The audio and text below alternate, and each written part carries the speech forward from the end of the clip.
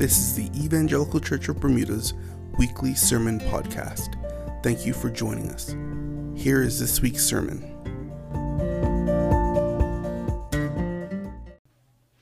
Our scripture reading today is found in Genesis 37, 1 to 11.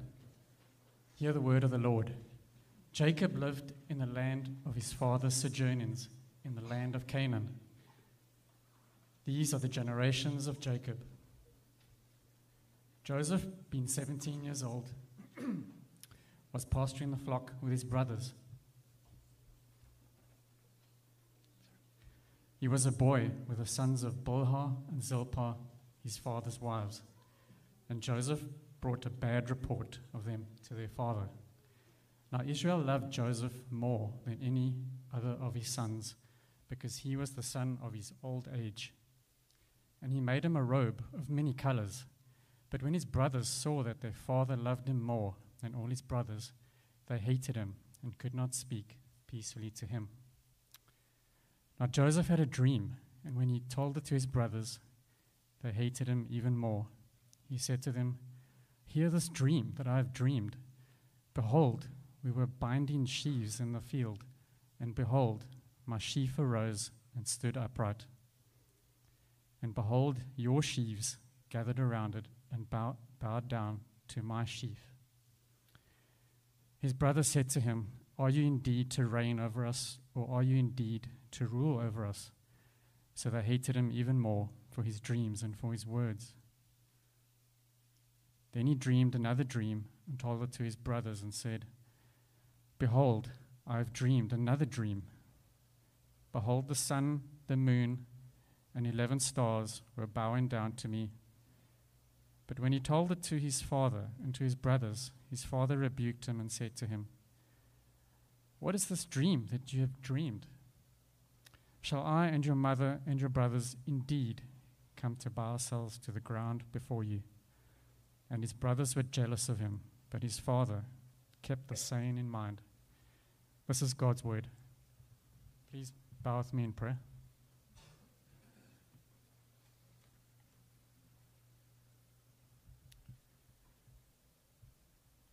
Heavenly Father, what a privilege it is to stand in your presence this morning as a body of believers in our Lord Jesus Christ.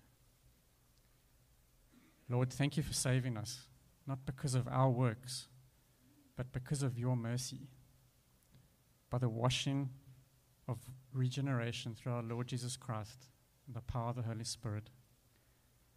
Thank you, Lord, that we can stand forgiven this morning.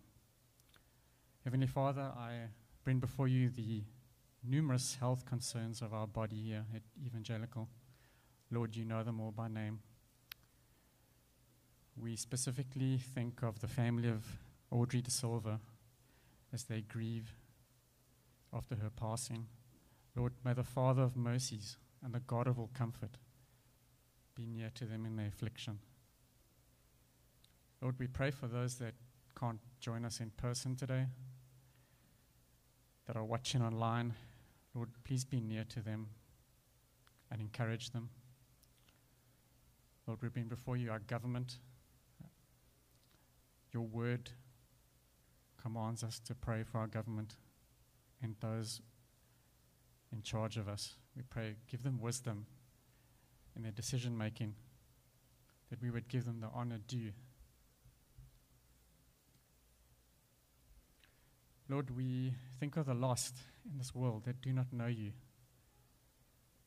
Lord, we beg you that Christ would be known throughout our world. We pray for the conflicts that we see in the media, the various conflicts in our world that grieves our hearts. And we pray for our world leaders as they respond to these various situations.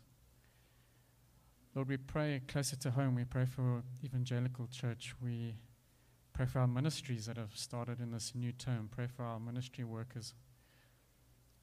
We pray that you'd give us a renewed energy and strength and to serve you and to make your name known. Lord, I pray that you would You would make us a people of prayer in 2024, as your word commands us to be praying without ceasing. Lord, I now bring before you our Pastor Paul. May your Holy Spirit be upon him now as he expounds your word. May we be good hearers of the word today. Give us teachable hearts and change us to become more like our Savior, our Lord Jesus Christ. I pray these things in your precious name. Amen. It's good to be back with everyone and good to be feeling good again.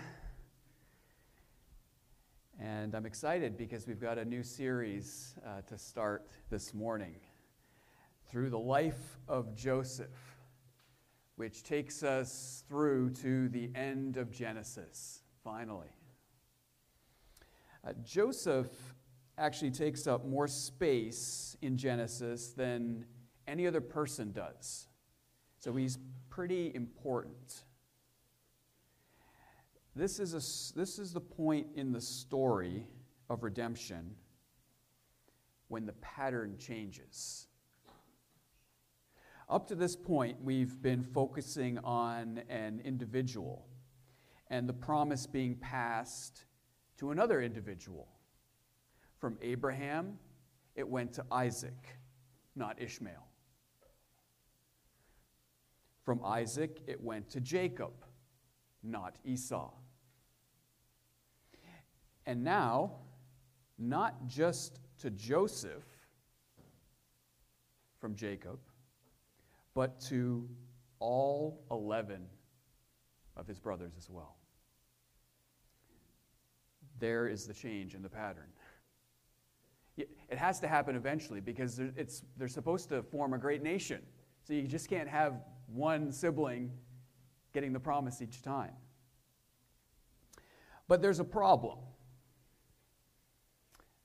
There's always a problem in a fallen world. But God has a plan for the problem. God always has a plan for the problem. In fact, God can take that problem and turn it into the plan. That's how powerful He is. Maybe you have a problem of some kind. Maybe it's because of someone else. Maybe it's you. Maybe you're the cause of it. Take heart. God is not stumped by your problem, but has a plan. That problem won't stop Him from accomplishing His good purposes for your life. The problem here is that the promise extends to all 12 brothers, but there is division in the family. How can they be the founders of a nation united together if they're divided? Right? This is always a problem for a family if there's division, but it's also a problem for a nation. Right? Not a good start for fledgling Israel. With that brief introduction, let's begin to unpack this problem and God's solution. Here's the outline. Past feelings fueling, current heightening hate, God's strange solution. So let's start with that first point. Past feelings fueling. Sounds like a line from the 12 Days of Christmas. Verses 1 and 2 turn the spotlight from Jacob to Joseph, yet still keeping them connected. Jacob is very much still in the scene. What has happened in the past always has an impact on the present. There's a connection. If you grew up a certain way, that had an impact on you and shaped who you are today. You would be foolish to ignore this and say that it doesn't. Let's read verse 2. These are the generations of Jacob. Joseph, being 17 years old, was pasturing the flock with his brothers. He was a boy with the sons of Bilhah and Zilpah, his father's wives. And Joseph brought a bad report to them, to their father. The phrase, "these are the generations," is a marker in Genesis for major transitions. This is the 10th and final marker of this kind. Joseph is 17, and he brings a bad report of his brothers to his father Jacob. Now, this is not surprising because there are some deep family issues that have been going on for some time now. Where to start? I want to give a brief recap because I know not everyone was here for the life of Jacob. So Jacob married 2 women. That was the first mistake.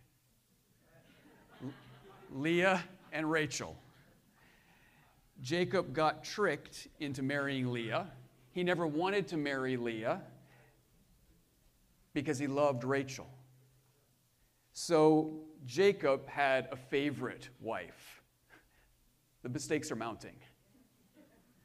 God opened Leah's womb first, and she gave him 4 sons. This is a big deal in this time and culture. Rachel got her handmaid to bear children for her on her behalf. This is not uncommon. And she got 2 sons through that handmaid. Leah says 2 can play that game and takes her handmaid, and she gets 2 sons through that handmaid. Leah then has 2 more sons and a daughter to boot. Finally, Rachel has her first son, Joseph. Joseph became Jacob's favorite. The mistakes are mounting. Because he was the first son of his most loved wife and was born to him in his old age. This idea of favoritism is not new in Genesis, and it's always a seedbed for trouble. This family grew up knowing Jacob loved Rachel more than Leah, and that Jacob's favorite child was Joseph. When Jacob leaves his uncle Laban to go back to his father's land, Joseph, his youngest son, is about 6 years old. Jacob knows he has to face his brother Esau, who wanted to kill him before he left some 20 years ago. To meet Esau, Jacob divides up his family into sections in order to try to preserve them, as he's thinking the worst case scenario, that Esau and his men are going to slaughter them. So he puts the maidservants and their children out in the front. And then he puts Leah and her brood next. And then last, tucked way in the back, he puts Rachel and Joseph. What do you think the boys thought about that? You know that produced some feelings, don't you? Fast forward a few years, and Jacob is settled in Shechem. And it's here that his daughter is defiled. And then the defiler, whose name is Shechem, he's the prince of the land, he wants to take her as his wife. Shechem and his father Hamor get together with Jacob and his sons and try to arrange this deal. Jacob's sons agree to the deal and a covenant with them as long as all of Shechem gets circumcised. They agree. And when they are recovering, Simeon and Levi take revenge for what happened to their sister and slaughter every man in that city, and all the sons plunder the city. Jacob, who has been silent through this whole ordeal, tells his boys that they put him in danger because he'll now be a stench among the people of the land. It seems like Jacob only thought his only daughter, Dinah, was expendable. And because it didn't involve Rachel and Joseph, it was not a big deal.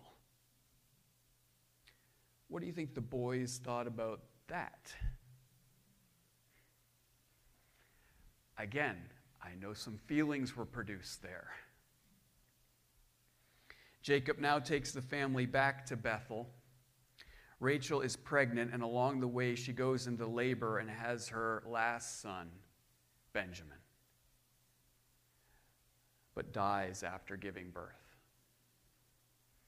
Joseph's mother dies, and you know his brothers are not sympathetic to this. In fact, shortly after the death of Rachel, the oldest son, Reuben, makes a play to become the head of the clan by sleeping with Rachel's handmaid, Bilhah.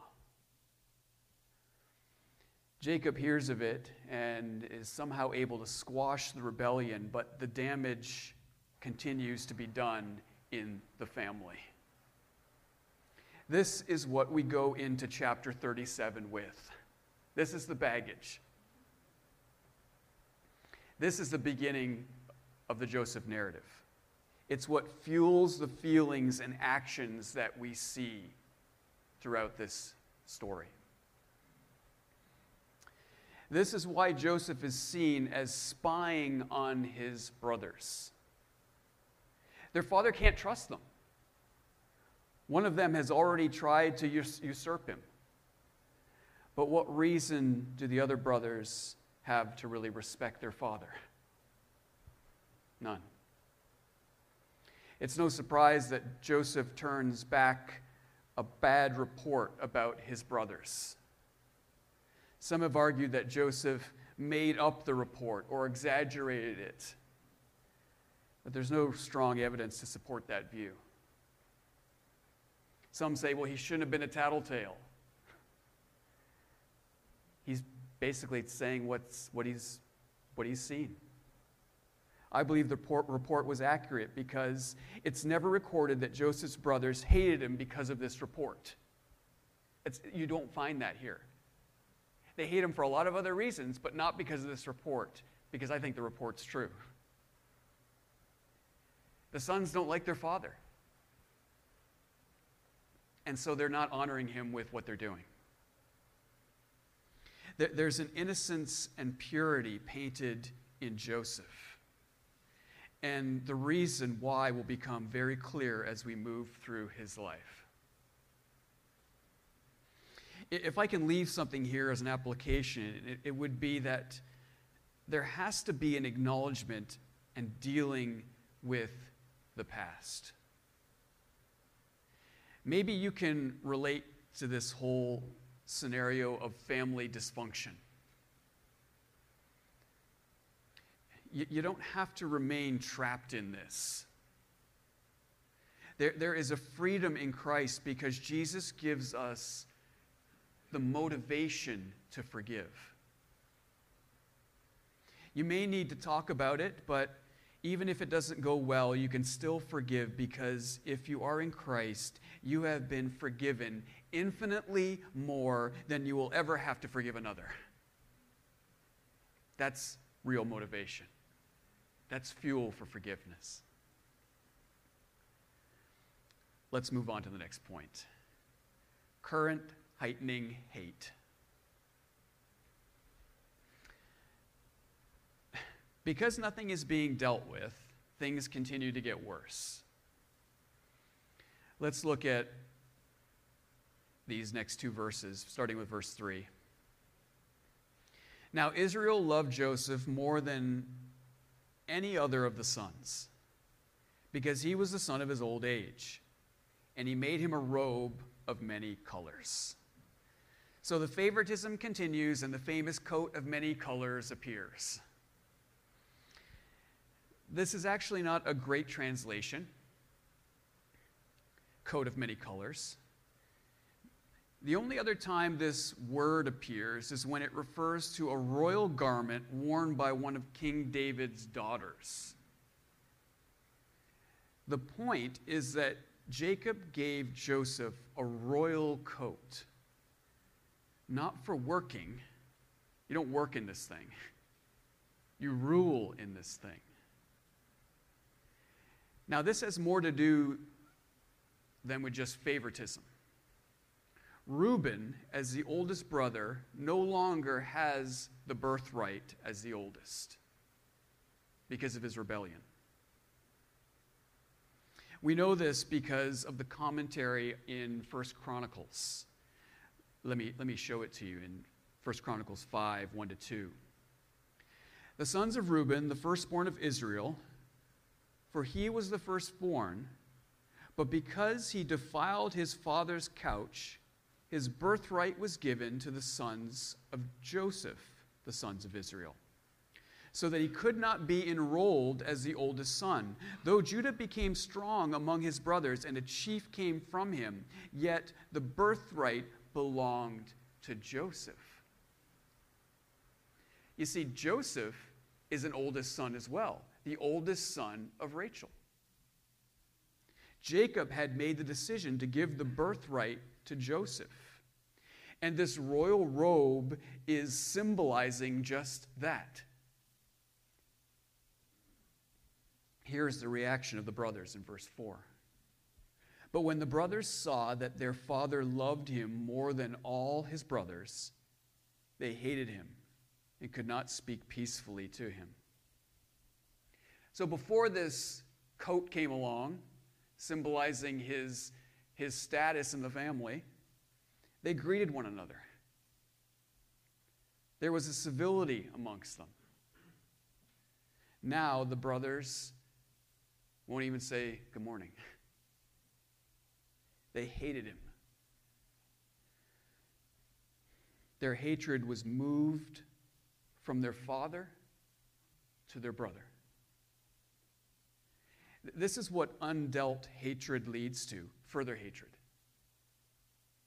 It doesn't stop or go away. It just manifests itself in different ways and toward different people. How often has the hatred for one family member passed on to that family member's child? It's not uncommon, even if the child has no knowledge or part in that initial strife. Do you really want to make your hatred your legacy for your children? Some of you might be on that path. That's what you're doing when you don't deal with it and don't shield your children from it. We have to be proactive about this. Hebrews 12:15 says, "See to it that no one fails to obtain the grace of God, that no root of bitterness springs up and causes trouble, and by it many become defiled." Just a root of bitterness is all it takes to divert us from the grace of God, where we find strength and motivation to forgive. If you let it take root, it will spring up, and God's grace won't be your legacy. Hatred will flourish and take center stage in your life. Take some time. Ask yourself, is there any bitterness in my life that has the possibility of springing up? Maybe it's already sprung up. Go to the Lord in confession and ask for His help and healing of your heart and the relationships that have been affected. It's not too late. It's never too late. Let's move on to the last point, God's strange solution. I've labeled God's solution as strange because He doesn't pour water on the fire. He pours gasoline. Verse 5. Now Joseph had a dream, and when he told it to his brothers, they hated him even more. So they really hated him before, and now they really, really, really hate him. This dream was from God. In fact, he has a similar dream at the end of our passage, which confirms this. Dreams were a big deal prior to the completed revelation of the Word of God for God's people. This is where God intervenes and causes the brothers to hate him even more. To Joseph, this dream is a confirmation of the birthright given to him by his father. Although even Jacob gets a little bent out of shape when the second dream indicates that he will be bowing down to Joseph with his sons as well. God is going to allow it to get worse in order to make it better. God's perfect plan often puts us on a path right into the eye of the storm instead of away from it. It's important to be aware of this because it can be frustrating and make us feel like we're off the path and that God's not working. We can't give in to those feelings. Stay the course with the Lord. Whether it's a marriage, family problem, friendship, strife at work, interpersonal issues, stay the course with the Lord, even if it takes a turn for the worse. Peter says in his first epistle, "Beloved, do not be surprised at the fiery trial when it comes upon you to test you, as though something strange were happening to you. If the Lord brings you closer to the eye of the storm, you're going to think this is strange and begin to think that the Lord is punishing you. But he's not. He is refining you, and maybe the others around you as well. Stay his course even if it gets worse, like it is among Jacob's children." Remember I told you what the problem was that needed to be solved here? Right? These 12 sons are to become one nation, and they don't get along. It seems God is making it worse. God is going to use this growing hatred for this favored son to bring about their restoration and unification. Joseph reminds us of someone else here, the Lord Jesus Christ. Jesus was the royal favored son, and we were on the outs. He came to earth, and his own would not receive him because he brought a bad but truthful report and called for repentance and trust in him to be saved and unified. Instead of listening to the report and repenting and trusting, they were jealous of him and hated him.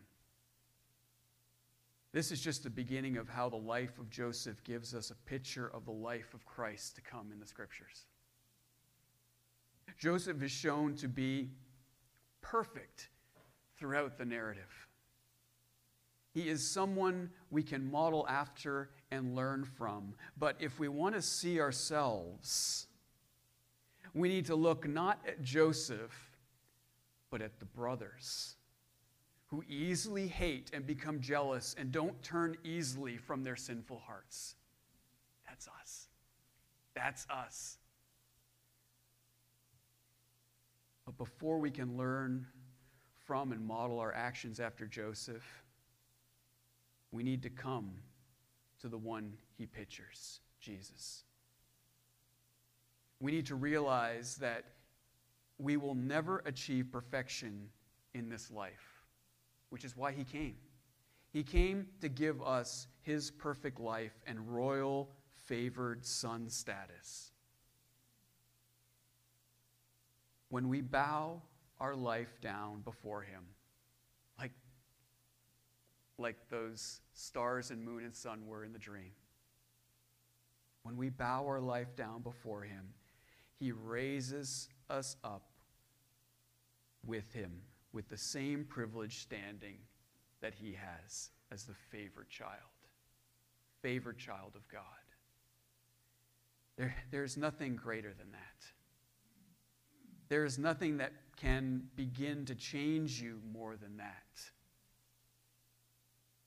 There is nothing that can begin to fix those relationship problems that you have more than that. There is nothing that will bring you greater peace. Let us pray.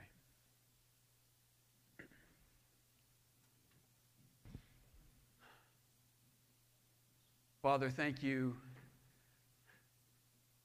for this next character in this unfolding drama of redemption, Joseph.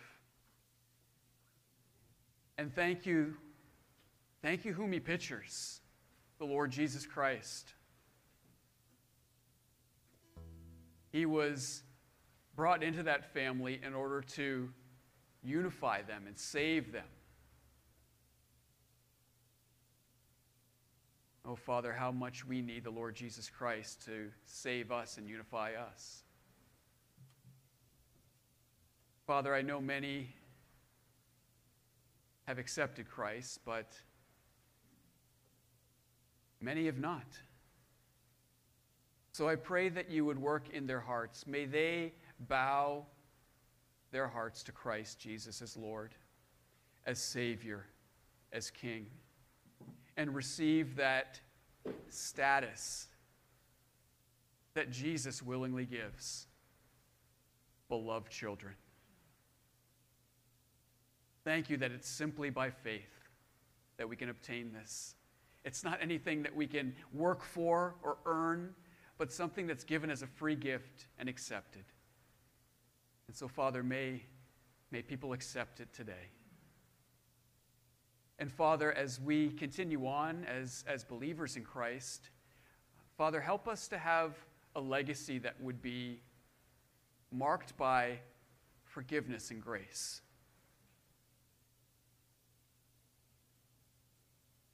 I know there are many people that are in relationships that are full of strife. Father, work in these relationships, even if you have to make them worse before they're rectified. Work as only you can. In the name of Jesus we ask. Amen. Thank you for listening to our podcast. For more information, check out our website at ecb.bm.